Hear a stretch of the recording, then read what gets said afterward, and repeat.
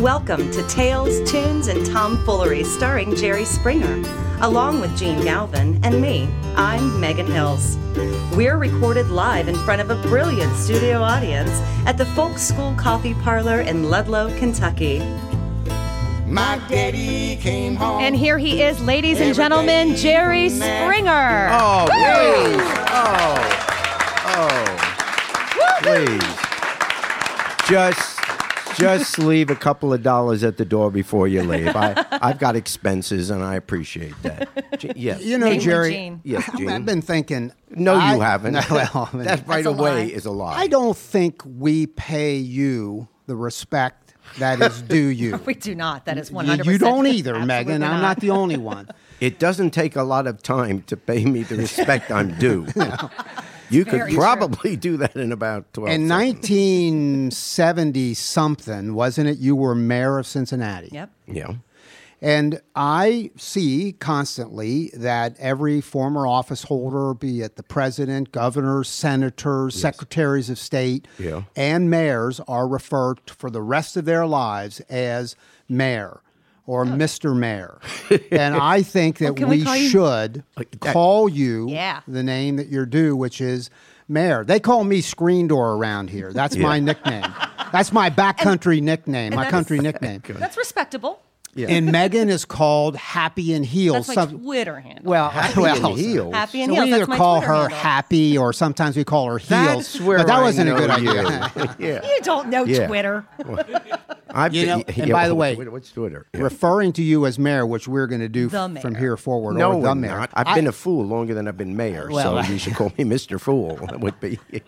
And Your Honor. In a minute, we're going to talk about Alaska, and I have been to Alaska a bunch of times. I'm a backpacker, so I go to Alaska. So one time I was in Alaska, and I was in Wasilla. And Sarah Palin, who does that's Governor Sarah Palin, who does she does our future vice presidential candidate. Yes. Future. Was that just, I'm sorry to change your thought, but was that just the finest moment? There is nothing I have ever done on my show that is as stupid. I heard that. As that. Can I get an amen? Yeah, I get it. Can I get an amen for that? Who wrote that speech? Don't know. But, ahead. you know, so I was in Wasilla one time, and we were going to go back into the backcountry, and we had a few minutes. Wasilla's north of Anchorage by a little bit. So I went to a city council meeting there before she became governor and eventually a vice presidential candidate. She was mayor of Wasilla. And I went into I didn't know much about her. I'm in the back of the room just killing some time. And some guy, Jerry and Megan, in this city council meeting was harassing the hell out of her. I mean, he was on her hard, saying stuff. He just kept bickering and bickering.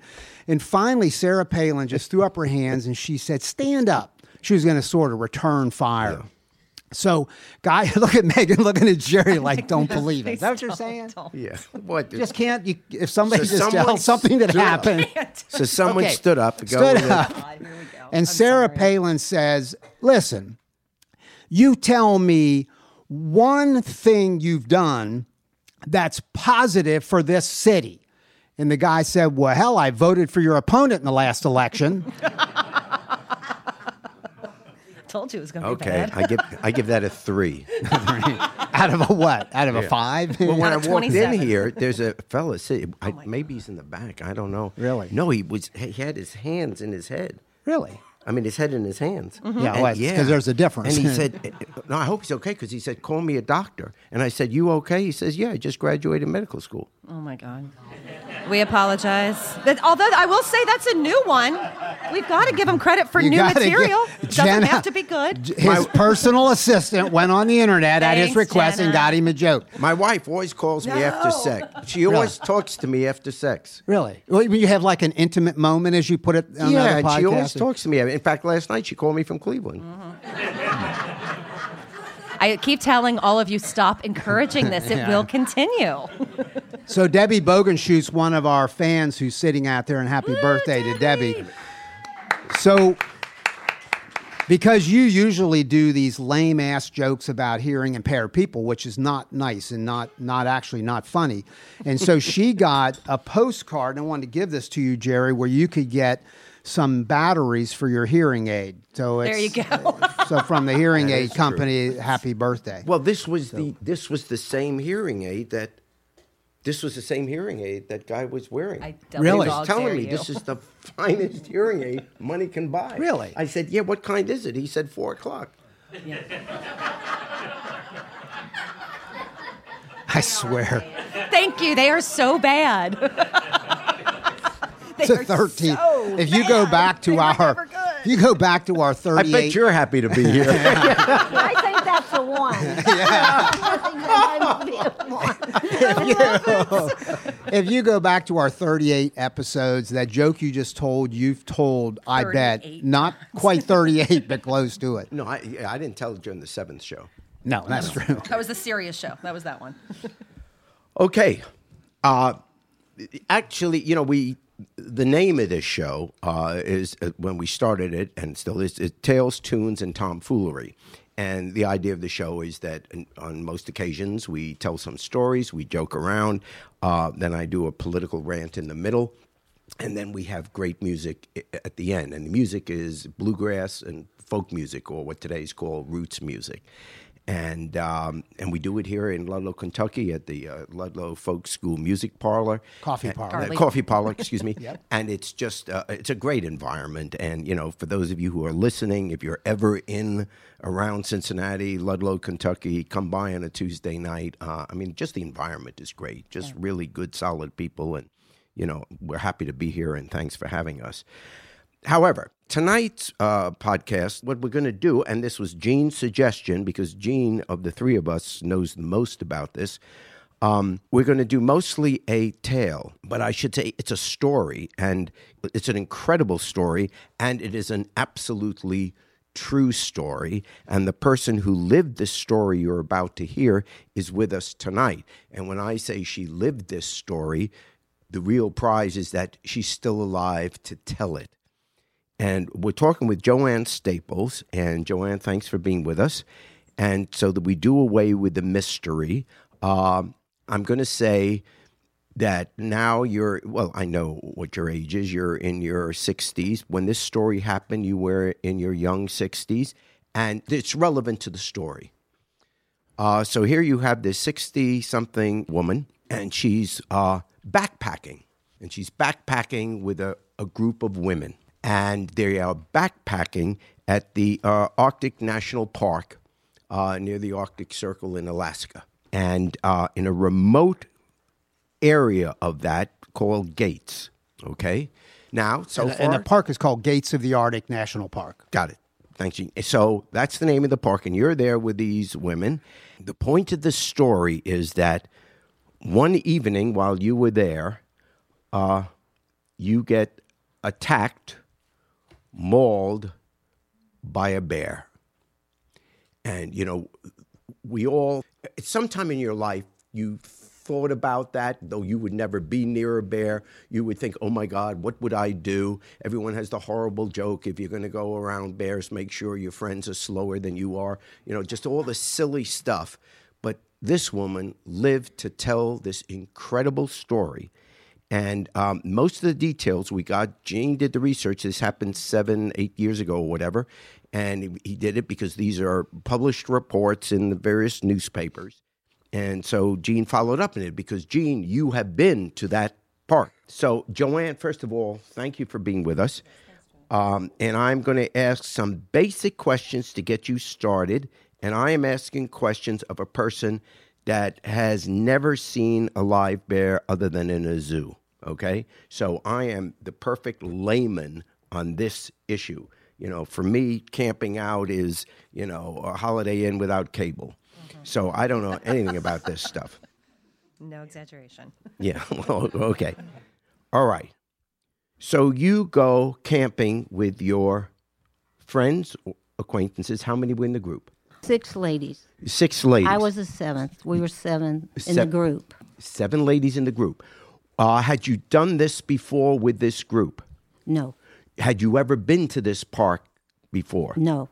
You had been camping. Had you ever, in your prior experiences, seen bears in your camping out?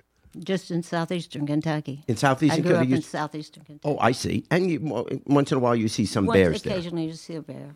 Okay. So now how many nights or days and nights were you in that park before the incident happened? 8. Okay, so you were 8?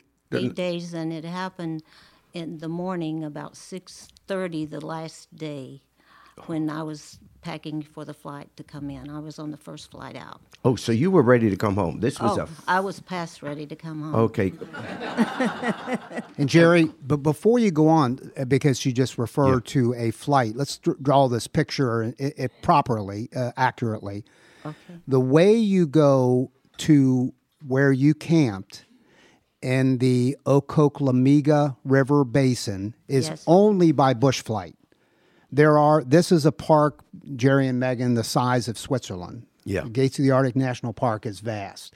There are no trails in the Gates of the Arctic National Park. You get there by getting on a small bush plane. In your case, it was a de Havilland Beaver. I know because I flew on the same plane. How many people place. can be on the plane?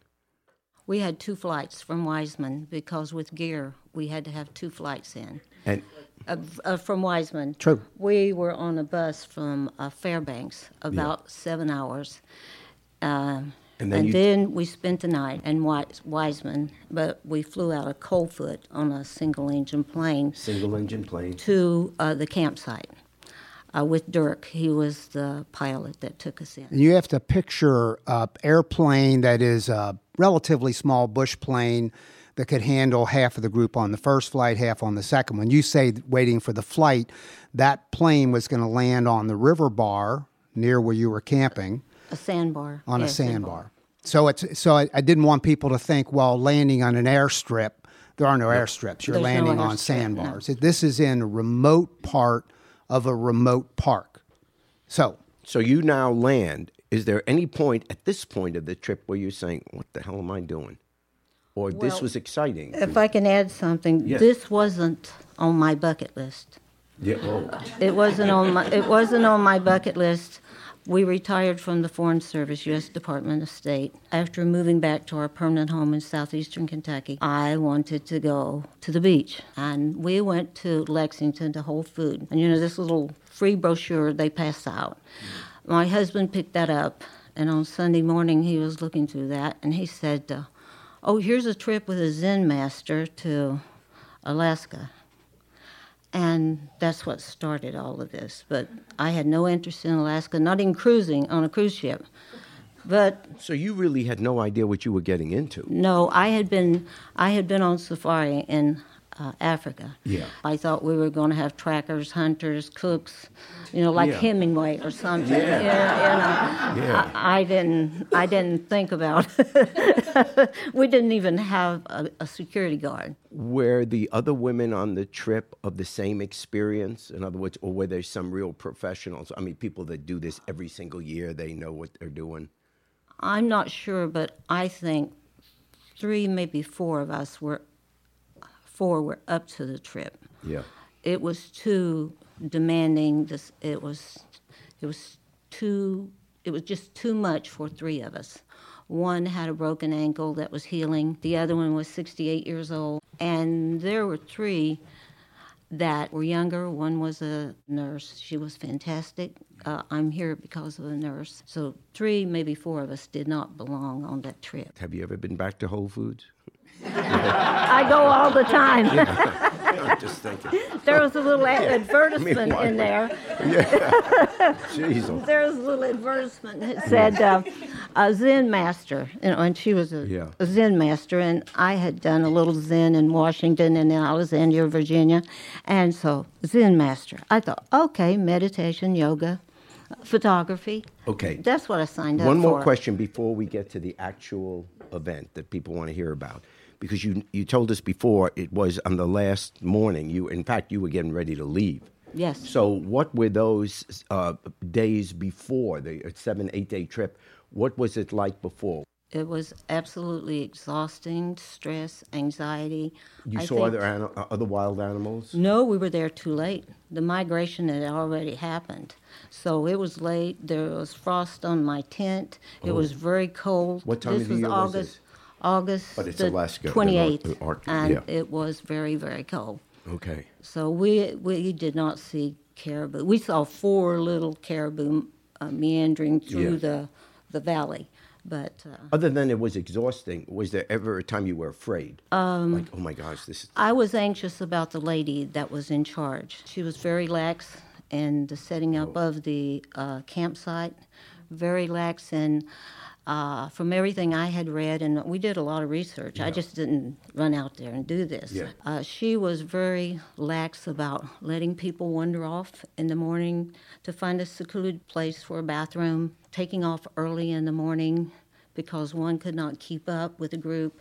And everything that I read is that you stay with at least 2 or 3 people, and you have... You never want to be alone out there. Bear spray with you, or pepper spray at all times. Okay, so that's what you had with you in terms of defense, is your bear spray or pepper spray? She would not let me have it inside my tent. She bought 4 for 7 people at Wiseman from the ranger. And I told her, I said, I'd like to buy my own bear spray. She said, no, 4 is enough for 7. So a couple days later, when we were in camp... Which were did you draw lots? Yeah, who gets the bear spray? So about 2 days later, she said, Joanne, I know you're upset because you do not have your own bear spray. She said, I'm going to give you one, but we're going to tie it to the tent stake. And because of the wind coming down this incredible gorge, I put a rock on top of it so it would not blow during the night, make a noise. And that's what I had. So when the attack happened, okay, now it's I had go nothing. Right to the attack. I had the nothing. Morning. You're packing your bags. So you're awake, obviously. Yes. You're in your tent, though. Yes. That first second or two, which startled you, or you said, what's that? Take us through that moment. I was sitting on my sleeping bag, and it's an igloo-type tent. Yes. And I felt something rub up against my back. And I knew that it was a bear. I knew by the height, the feel, I just knew it was a bear, because other animals had migrated through the campsite, but if you're quiet, they just Was there go anyone away. else in the tent with you? No, we all had your own tent? separate tents. Well, yeah, if someone's touching your back and you're the only person in the tent, it can't be good news. I thought, what? This is a bear. So I thought, if I'm quiet, turned off my light, because it was still, we say it in Kentucky, dusty dark. Yeah. I've been corrected for that, but that's what I say, dusty dark. Got it. And I turned off my light, and maybe I was making some noise because I was packing my day pack and my full pack. He hit the side of the tent, right at the bottom of my feet. And I thought, okay, he didn't break the canvas, which I was surprised. And I back up to the side of the tent. He hit a second time, and he came through, and I have all these injuries to my face. My ear's been reattached, sympathetic nervous system pain, and just lots of skin grafts, both arms, because I was on my back, but I was kicking and hitting him. And screaming. And screaming. I'm sure I was screaming. Yeah, and I was hitting think. him and kicking him, and as he came through, his mouth was open, and he grabbed my leg. And I have a lot of injuries on my thigh. That's where he got me first. Are you in shock at that moment? Or these are very naive questions, but I can't imagine it. Okay? Mm-hmm. I can't imagine it. Are you in shock like you don't actually remember that? Or, at what point do you say this can't really be happening? And you're screaming help, and you reach for a can, you reach for anything you got. Well, right before he broke through, your mind will just go crazy, looking, trying to think, is there anything I have to fight back with? And I realized there was nothing. So when he came through, I knew from what I had read, it was fight or die. Yeah. So I don't think, I might have saved myself a few seconds, a little bit of time. He has never seen another human being in his life. It's quite possible because the area we were in, Dirk, the pilot, said that he gets a couple requests a year to go into this area. It's so remote. So I don't know why the lady set this up, why she even took us into this area. Did anyone come and help when they heard you scream? Yes, I was screaming, and this lady that I was with, she thought that someone was having a bad dream. But then we were camped by a sandbar, and there was very rapid water because it washed my socks out of my hand. So there was a lot of noise from the water, and I'm surprised that she heard me. Anybody have a gun? That was the most upsetting thing, because when I talked to her from Kentucky after I sent my deposit in, I said, "What is the security on this?" And she said, "I'm certified by," I won't mention the state. She said, "I'm certified with a sawed-off shotgun." And I said, "Is that all we have?" So I tried to change my mind at that point, but my check had already cleared the bank. And so I went on because... So she had a shotgun with her? She had a shotgun. Did she come running to you? The shotgun collected dust by the cooking tent all week. She said there was a shotgun in there. I never saw the shotgun. There was no practice, nothing with the satellite phone, nothing. Once we got to camp, I thought we will have a little bit of an orientation. There was no orientation, so the shotgun was there. Now, Mr. Gavin is telling me that probably with her being a Zen Buddhist master, she would have never shot the bear. Yeah, and that, by the way, let me interject here. I'm not a guide. I've never been certified to be a guide, but I have backpacked 13 summers in Alaska, so I have personal things that I feel and would do. But I can't, it's not fair to judge what the guy did or didn't do because I don't even do that. I don't know how to do that. Yeah. I will say, and it would be speculative on my part because I've since talked to some Zen masters. I have some friends, one, Jerry, that we know commonly, Claire, I won't use her last name. And I've been told that Zen, it wouldn't necessarily be consistent with Zen that you don't protect yourself in that situation. So if I have said that, that's me talking where I don't know what I'm talking about. Now, this I will say, and you and I have discussed this. Please call me Gene, by the way. I have never, and again, this is not a guide talking, this is just a recreational backpacker who's done it up there many times, and I can't wait to go back. I've never slept a night in the backcountry of Alaska without pepper spray in my tent, safety off, next to my head. Today, by the way, I looked, Joanne, at the Montana Fish and Wildlife website. And you were in Alaska, but this is an example. It said on that official website, keep your bear spray next to your flashlight in the tent. So if anybody would tell me, now again, I'm not commenting on the guide because I can't judge that. I'm not going into Alaska backpacking without bear spray, and to be honest, a Ruger 454, which I own. So for 2/3 of those trips, I have a gun in the tent with the safety off. That doesn't have a safety, but I've had a shotgun with deer slugs with the safety off in the tent. I'll take my chances on setting off the pepper spray if that's what I inadvertently do. But that's just what I would do. And nobody will change that on me because if I'm going into the backcountry, by the way, your story, and you're not done telling it, but just to the point that you are, that's every backpacker's worst nightmare. To be in a tent and have it unzipped by a grizzly bear, and then they're coming in the tent. Well, his head came through. I just saw his head when his head came through. I don't know if he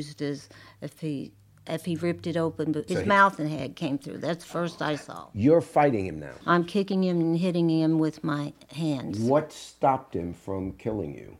In other words, did he? At some point, he left? Well, I think my screaming and two of the ladies. Now we were dispersed and we were separated, and the sound of the rushing water. Yeah.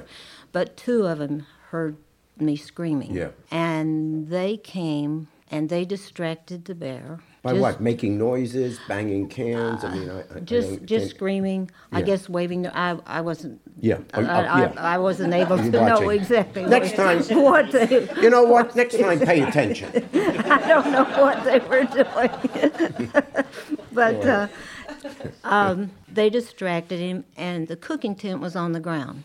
So the bear spray was in the tent. Meaning that the bear had taken down the cooking tent. He had been to the cooking tent before he came to my tent. I think my tent was just on the exit out as he was leaving, because I guess he didn't find any food.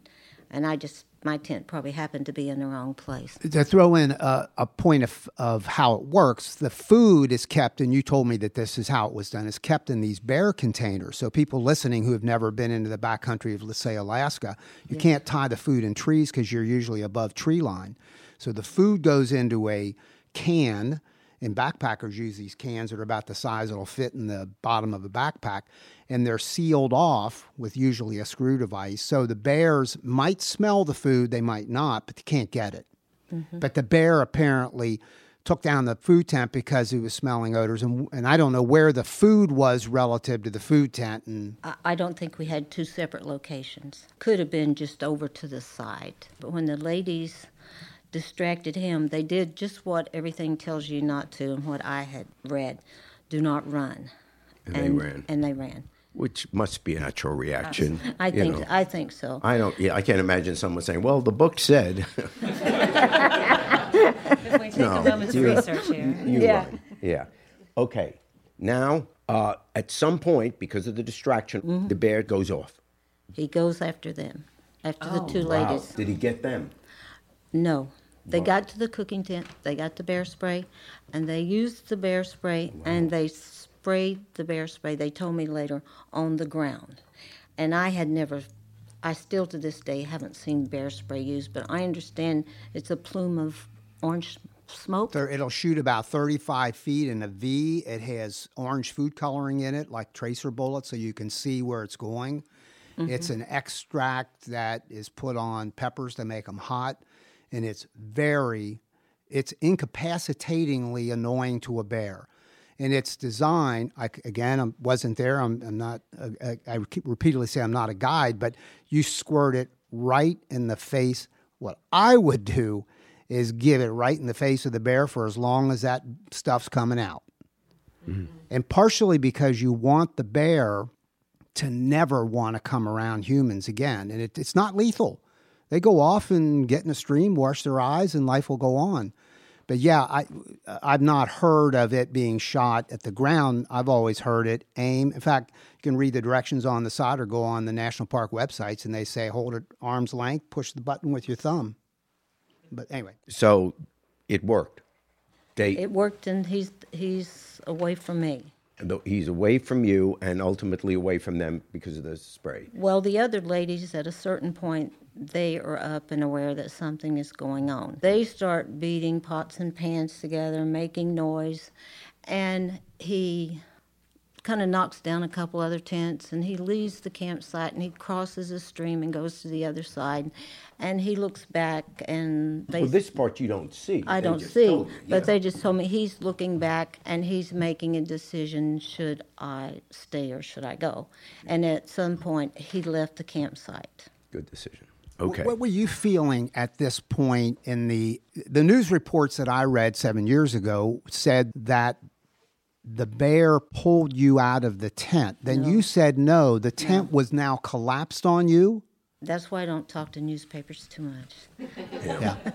The tent had collapsed on top of me, and it wasn't even, the nurse told me, it wasn't even in the place where it had been positioned. And she went to the cooking tent and she found a knife, but it would not cut through the canvas, the first knife. She went back and she got a larger knife. And she finally got through to me, and she said that I was moaning and groaning, and so I don't know if I lost consciousness. I'm not sure. But she said I was awake, and when she got into me, she said, I said, a bear tried to eat me, but I kicked it. That was my first So the bear comment. ripped off your ear crushed the side of your face. By the way, ripped open the side of my face. people listening to this can't see you, but I got to tell you, when you walked in here, I didn't know you were. I mean, you look like a very nice, attractive woman. Period. I mean, there's no, you don't, unless you look real closely, but you can't tell. Okay, but now you're lying there. You've survived it. Are they in touch with anyone? How do they get help? How were you rescued? Tell us that story. They used the satellite phone and called Dirk in Coldfoot. And they called Dirk, and it was a very overcast, gray day. And Dirk said he could not get in. Until couldn't land the plane. Couldn't land. He couldn't even find where we were because he knew that the general location in the sandbar. And at a certain point, the lady that was supposed to be in charge, I think the nurse more or less took over. And she said, Joanne can't stay out here another night. She'll go into shock. I was losing too much blood. She said, you have to call back. She called back. And the nurse, by the way, is a fellow customer, if you will, not a staff member. You called back because you couldn't lie there for another night. Well, Dirk has a wife and 2 small children, and he said they had a meeting, and about 10 o'clock after the second call, he said that his wife and children voted for him to fly in those conditions to try to find us. And he flew in, and I was told that they could hear the plane, they could hear the sounds of the engine, because you can't see. But he could not see where we were. So he went away, and then everyone was disappointed. And now I'm not really aware of all of this that's happening. He came back a second time, and it's a really unbelievable story because it was like the sky parted, and the sun came through, and he saw the sandbar. And he was able to land, and they took the back seat out of the plane. And they lifted you onto the plane? They used a sleeping bag as like a draw sheet. Yeah. And they got me on the plane for the first part of the flight to Wiseman. And then... Do you remember any of that? Yes, I remember. Okay. I remember the flight because Dirk told me the landing would be very painful. Because of the descent and all my injuries, he told me the landing would be very painful. But once I was in Wiseman, the oil company had a very sophisticated helicopter with doctors, nurses, a full staff. So they took me to Fairbanks. At this point, they're giving me a lot of medication, and I remember landing in Fairbanks. And the nurse was still with me because, and this is an important part of my story, the nurse, she had been my favorite in the group during the week. And we talked about a lot of things, but I didn't realize that she was a critical care nurse. So I had a critical care nurse. She stayed with me on 2 flights, and she stayed with me until I went into surgery. And then I met this wonderful doctor that I remember vaguely. And his name was Dr. Winnan, and he is certainly a winner. Yeah. And Dr. Winnan the next day told me that he graduated from the University of Kentucky Medical School. Comes full circle, doesn't it? about 30 years before, and I guess he needed to pay off some loans, and he had signed a contract to go to Alaska, and he went to Alaska. And he never left. So I could have looked all over the lower 48, and I could have never found someone that frostbite, maulings, someone to put me back together. So I had the best doctor in place I could have ever had to put me back together. Well, God bless him. And looking at the results, obviously a great job. How did you deal? Because I can't imagine, because we're talking about hours of you in incredible pain. It's not like, ow, that hurt. I mean, this is like, God forbid, being in a horrible car accident and no one comes to get you for 3-4 hours. I mean, the pain, your ear was removed, face bashed, your arms, I mean, just everything. He was mauling you. Wouldn't the pain be just excruciating? Wouldn't you be screaming for 4 straight hours? Or were you in shock? I don't think so, because I remember when this was happening, The only thing that I remember is I said, God, is this the way it's meant to be? Because I didn't really think about surviving. You really thought this was the I end? really thought it was the end. So I didn't think about surviving. And the pain, there was a lot of pain after I was cut out of the tent. But they were trying to keep me warm, give me tea, cover me up, keep talking to me and singing. The ladies did a lot of singing to try to keep me awake. They knew that that was the best thing to do, to keep me awake. So I'm pretty tough. I mean, I don't want to. Seriously, you just talk as long as you want and stay as long as you want. Well, hey, Joanne, let me throw this in here. She's become a friend of mine, so I was over at her home. She lives in Pineville, Kentucky, but they also have a place in the Cincinnati area. And I know from talking to Joanne, number one, she's jumped out of an airplane. Number two, she lives right next to Pine Mountain in Pineville, and she says, it's nothing. You put together a peanut butter and jelly sandwich, grab a bottle of water, and hike up on the ridge. So she's a tough woman from southeastern Kentucky. You jumped out of a plane on purpose? because this man in my life was airborne ranger, and so he went through the school with me, but I realized when I stood in that window, I thought he could save me, but I realized I was on my own. I realized he could not save me. Yeah. But an important thing here I'd like to mention is I had severe PTSD, and when they diagnosed the PTSD after I've spent 10 years with a PhD clinical psychologist. And post-traumatic stress disorder. I said, no, I've been in 2 war zones. I carried a pistol in El Salvador. I've been in the Middle East. I said, I have not shot anyone. I've not killed anyone. Yeah, let's keep that going. But we went through all the traumas in my life, and I realized I disagreed with it, but I realized that it's a cumulative effect with a lot of PTSD. It's not just one time like the sniper, you put a rifle up and you shoot someone. It's a cumulative effect. So I finally agreed to the diagnosis. So Alaska was for my PTSD, to go to a remote place, to have this, to have this experience of being away from everyone, away from everything, photography. Hey, good thinking. Yeah.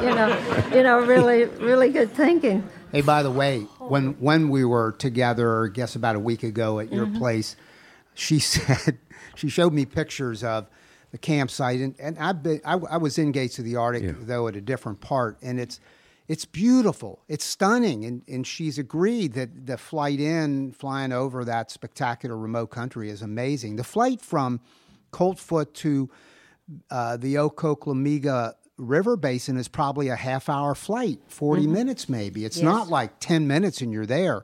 Yes. So then Joanne says, I want to show you something else. And she leaves the room. I'm sitting there thinking, I don't know what she's bringing back because I've seen these pictures of this beautiful countryside. And she comes in with a manila envelope.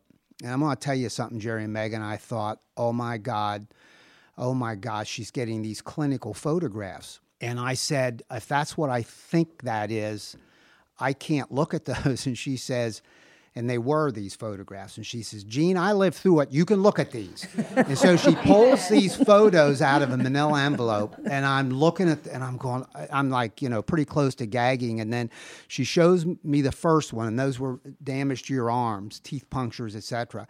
And then I think in escalating order, they got more and more difficult to look at. And they were probably shot by the medical people at Fairbanks, before they worked on you. Yes. They are fantastic. Here's the point I want to make. Don't think, because I said the same thing, I can't see that you were ever attacked by a bear.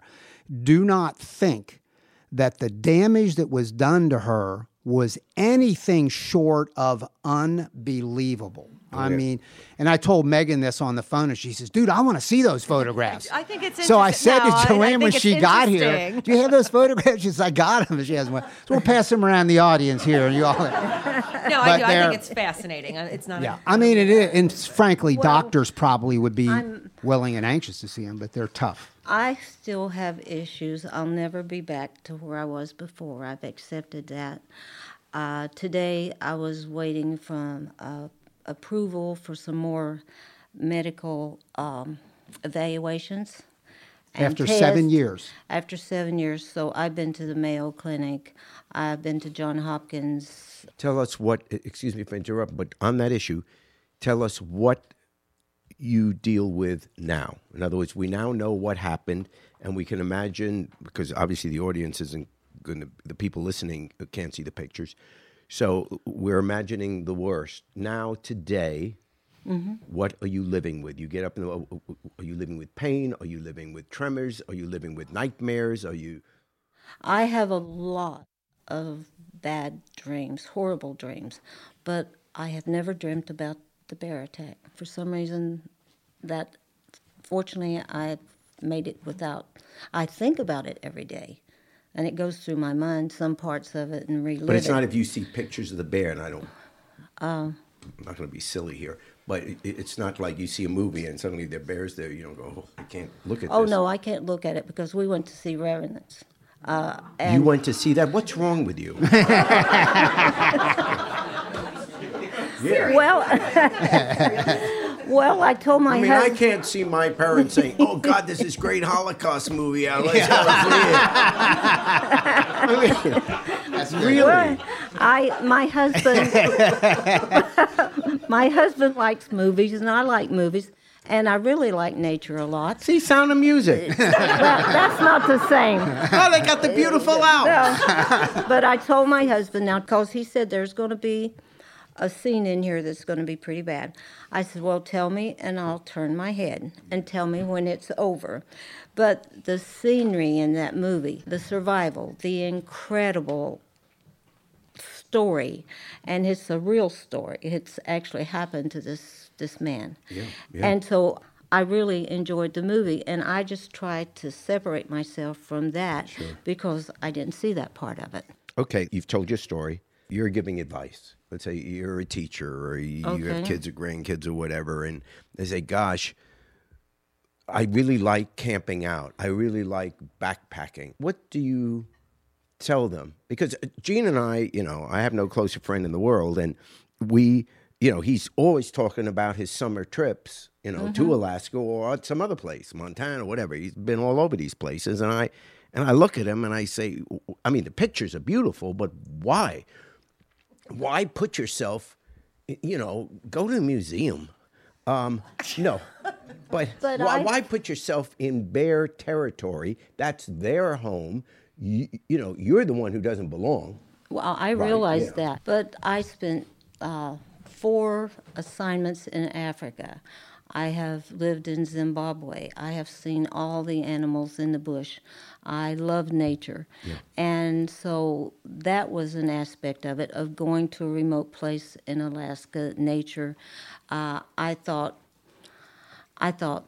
well, we might see a grizzly bear from a distance on a ridge or something. I didn't think I would have this close encounter. So if you had one line to give to people, is that if you're going to do that, and I'm being flippant, obviously millions of people it is gorgeous. In fact, Jerry, there's a great question you're asking. Can I join with you just on one thing before you get to the life lesson, because I think that's key.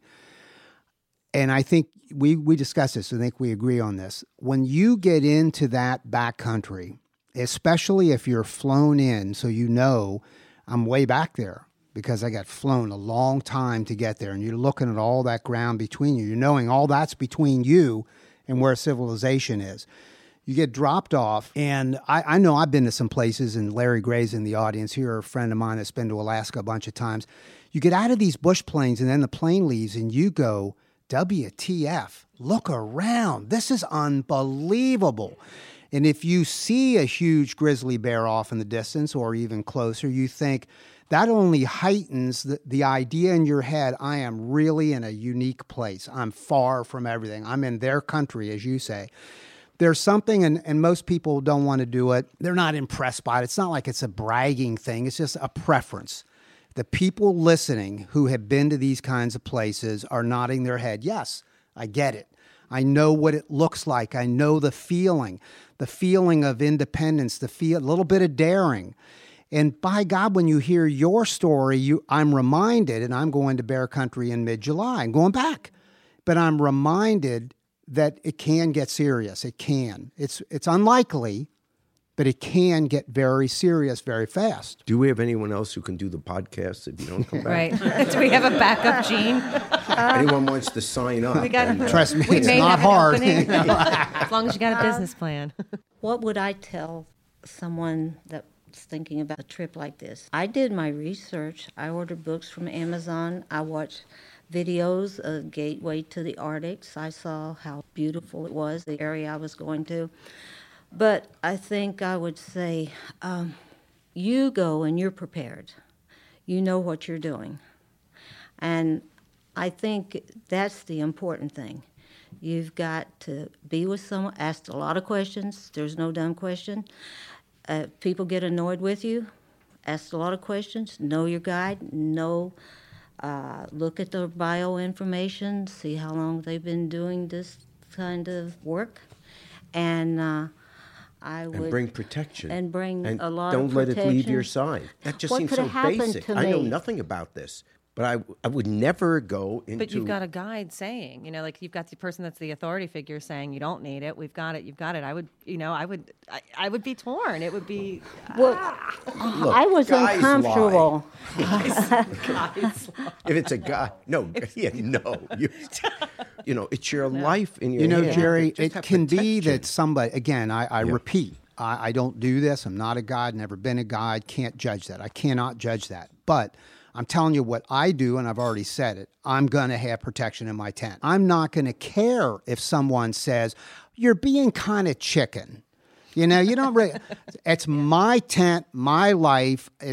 So that's number one. Number two, it could be, and here I am trying to get into the head of how professionals do these trips. Maybe they think everybody's got pepper spray, somebody's going to spray it on somebody and it's going to be a mess or something. I'm saying in my trips, and my buddy Larry sitting out there would agree, we all have protection. I don't need anybody's permission for that. And that might be a life lesson about specifically. But in this life in general, it's been my experience. There's this inner voice, you call it whatever you want to have a name for it. Yep. And if something doesn't feel right to you and you're anxious about it, if you can read your body language will say, hey, this is wrong, don't get involved with this. I don't care if it's getting in a car with someone who's been drinking too much or whatever it might be in life. It's not just Alaska. It's just it's life. not just Alaska. It's just in general. Yeah. Just by Wednesday, I was very uncomfortable about how the camp was being run. And you weren't allowed to say, I'm going home because... Well, I thought maybe I'll use the satellite phone and I'll ask Dirk to come and get me. But I'm not the kind of person that would run out on the other ladies, or I committed to this, so I was going to see it through. In hindsight, now, I wish I would have. I said, well, I can't afford to call Dirk and have Dirk come and get me and take me out of here. So I decided to stay. But I had, from the time in Kentucky when I realized what our security was going to be, at home, I got uncomfortable before I ever left. But when I was in Fairbanks and we were getting ready to leave, I still wasn't feeling comfortable. But this flight you talk about, going in, when we flew in and I saw this place, I thought, this is one of the most unique, beautiful environments I've ever been in. And then I said, Joanne, you made the right decision. And I was happy with my decision. That was the first time I had been happy with my decision. Thank God you're here, and whatever you're dealing with, it appears to be you deal with it very well. Mm-hmm. And thank you for sharing this. Yes, thank you. Wonderful lifetime. Yeah. You're welcome.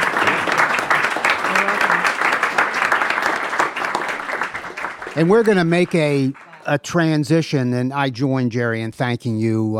It's not only a harrowing tale, but you're a lovely person, and you've maintained a sense of humor through all of this, and we're happy to have met you, and maybe we'll all get to know each other better as time passes.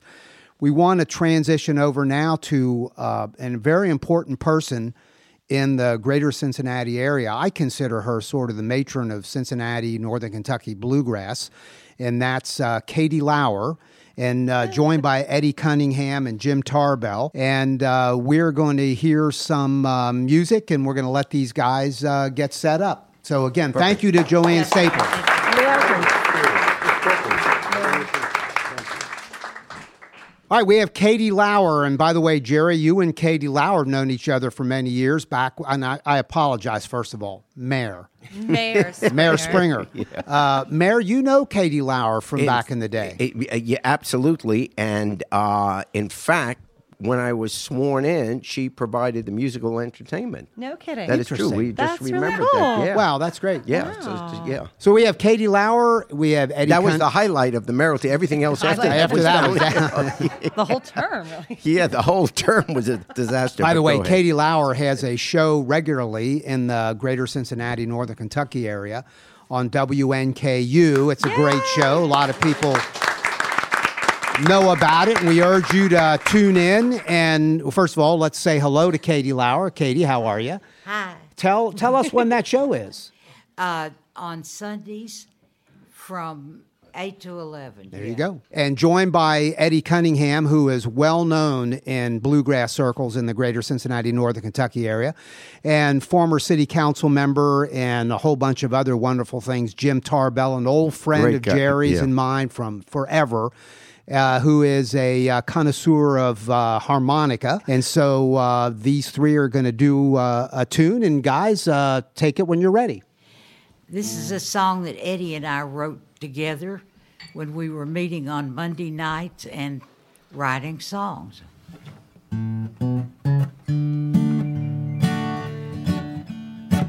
What do you get out of lying to me? Would you take it back if you could? Were you to blame? Were you playing a game? Love died when you lied to me. Lying to me was so unkind. All of these days you've been on my mind, chasing the ghost of an old memory. Love died when you lied to me. Take it, Eddie.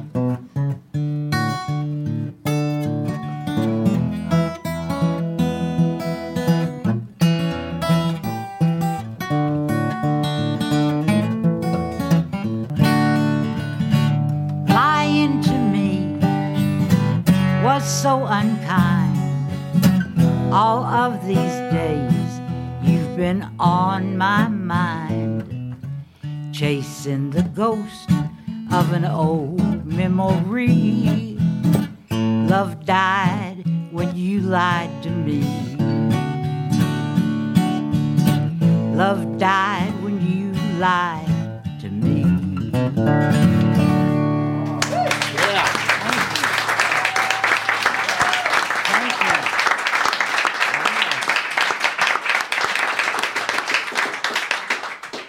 We've only performed that song once in the past 10 years, so it's, Well, can you come back in 10 years? We wanted we to. might have it polished That was up. wonderful. And Katie, God, people who know Katie Lauer's music know that she does bluegrass, but that's not all by a long shot.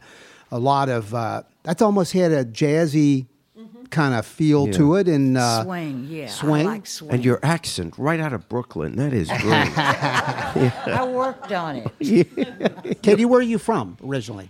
I was born in Paris, Tennessee, the home of the Eiffel Silo. That's great. It is, yeah, it is, yeah. To give Katie another plug, she writes regularly for Cincinnati Magazine, does a column every other month, and writes wonderful stuff. She has a fantastic voice, if you will, a literary voice, and a great storyteller. Can you guys take us out on the old Hootie Ledbetter song, Lead Belly, Irene, Good Night? Irene, good night. Irene, good night. Good night, Irene. Good night, Irene. I'll see you in my dreams. You've been listening to Tales, Tunes, and Tomfoolery, recorded live at the Folk School Coffee Parlor in Ludlow, Kentucky. Tough little town. Thanks to Patrick Kennedy for writing our opening song, and to you for listening. Check out our website at jerryspringer.com. Irene, good night. Irene, good night. Good night, Irene. Good night, Irene. I'll see you in my dreams. You all come back. Now, before we go, hold on. Before we go, before we Jim, go. look behind you and see if there's a photo leaning up against the wall. Would you hand that to me? Oh. This is for Katie Lauer. Watch out. Now look at You this. want to introduce this? I never did post. So this for photograph- anything like that. I'm going to hold it up to the audience before you get to see it. That's mine. That's a- It is. it's of mine. Katie Lauer and John Hartford, who's up here. Wow, somewhere. there you go. And this was in 1970 something from up in where, Hamilton, Ohio. I think it was about 1974 or 75, and it was on the Delta Queen steamboat. Wow.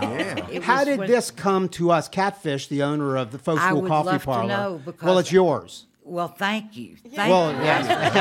Thank you.